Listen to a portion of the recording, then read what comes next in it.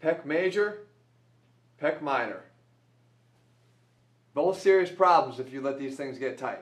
I'm going to show you today exactly how to stretch each one the best way.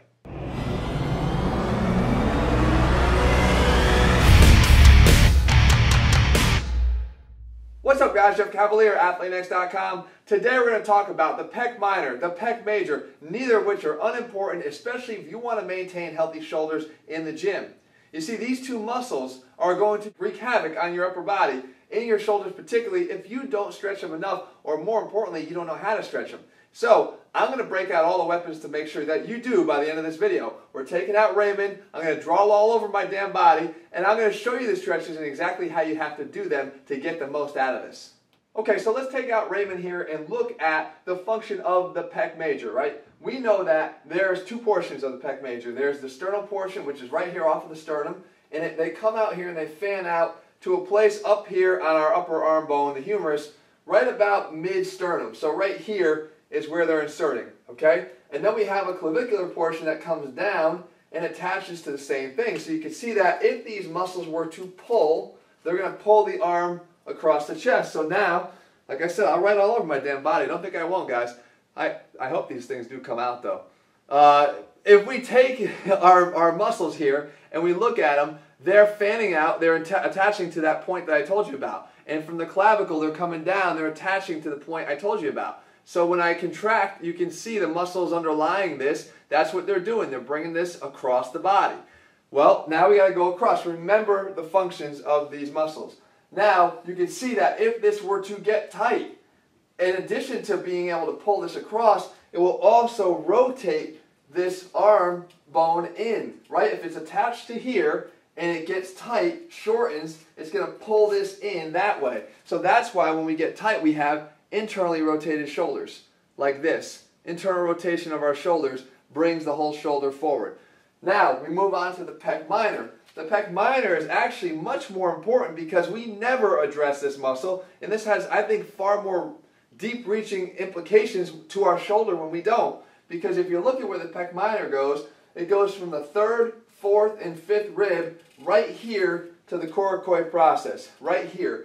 Now, the most important part of that is the attachment, because the coracoid process, if I spin this guy around, you can see it's part of the shoulder blade. It's literally part of your shoulder blade. It's just a point on the shoulder blade. So what happens when this muscle's tight? If they go from here to here, and they're tight, they're going to pull down. So now we get an anterior tilt of the scapula, so it's going to go this way, down and in.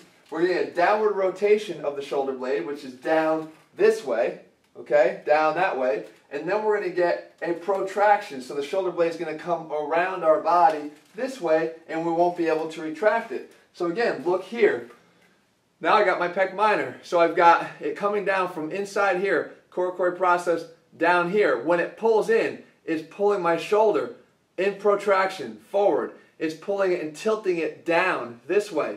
So now we get this real tilt forward of the shoulder. It's not just an internal rotation that the pec is giving us, the pec major, but it's actually giving us, pulling on our entire shoulder blade. Now go try to raise your arm up, and guess how much you lack in your ability to actually do that? A lot, because you can't. If your pec major is tight, you're going to fuck up your entire shoulder. And I'm sorry to say it so bluntly, guys, but this is the truth. Your shoulder's going to take a beating if you don't stretch this muscle out. So what I wanted to do is now show you how to stretch these, knowing what these functions do, because all you have to do when you stretch something is reverse the motion that the muscle is responsible for. Let me take you and show you how to do exactly that. So you want to upwardly rotate your scapula that way. Okay, here's the outside. Go up. You don't want to go down, so go up. You want to retract your scapula. You don't want it to protract. And you want to make sure that you're posteriorly tilting your scapula and not anteriorly tilting it. So we can do that. The way we do that is we put our shoulder up here against something sturdy. So inside of a wall would be perfect. Inside of a door jamb or a squat rack, even as I'm doing here with a Smith machine. Doesn't matter what you do it on. But you stabilize your the front of your glenohumeral joint here, pushing it backwards. So I'm in a nice position here. Okay, so it's nice and stable up against. Then, again, I'm on a wall here ideally, if I'm on a wall. But if not, I make contact with the top of the rack. Now, I want to retract my scapula together behind me. So if I do that, you can see just Here, all I'm doing is pinching my shoulder blades back together. We've just taken away the protraction if I do that. Now, if I allow this to slide up, then I get the upward rotation of the scapula too, which is what we're looking for. Look what happens to the lines on my chest when I do this. Here, I'm back. Here, I'm pinching. Here, I go in upward rotation. Look at the distance now of the lines. They're extremely far apart now because I'm stretching the pec minor, and I can feel a nice good stretch right in there. And again, you hold it and you do your thing 30 to 45 seconds.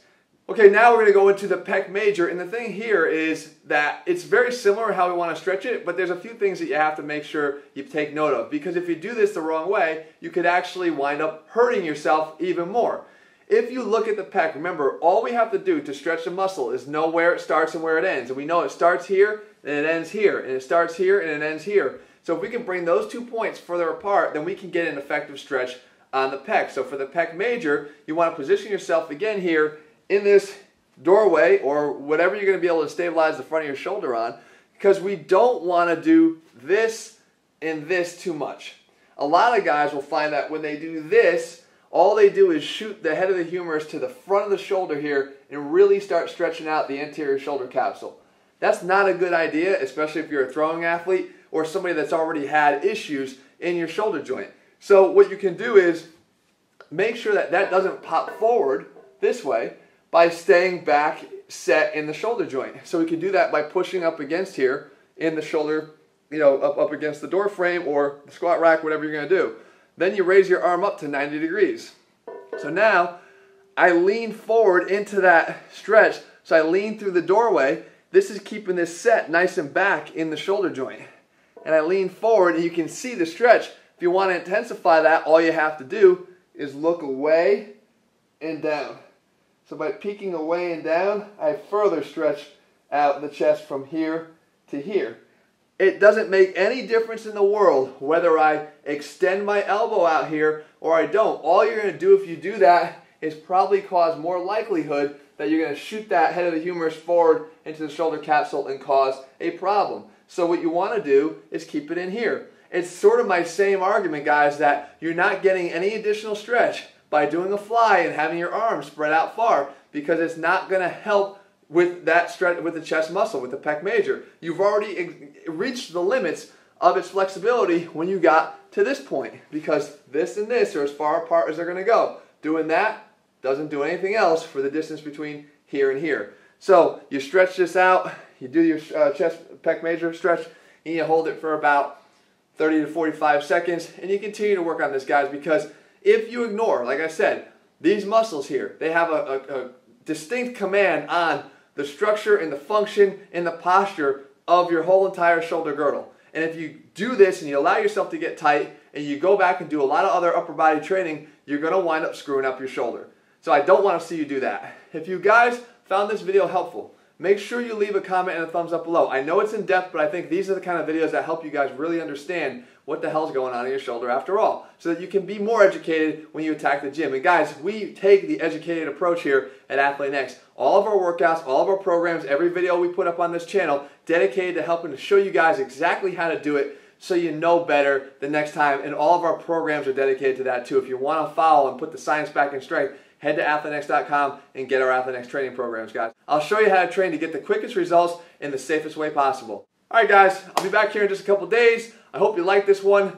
I'm going to go try to get this shit off of me now. See ya.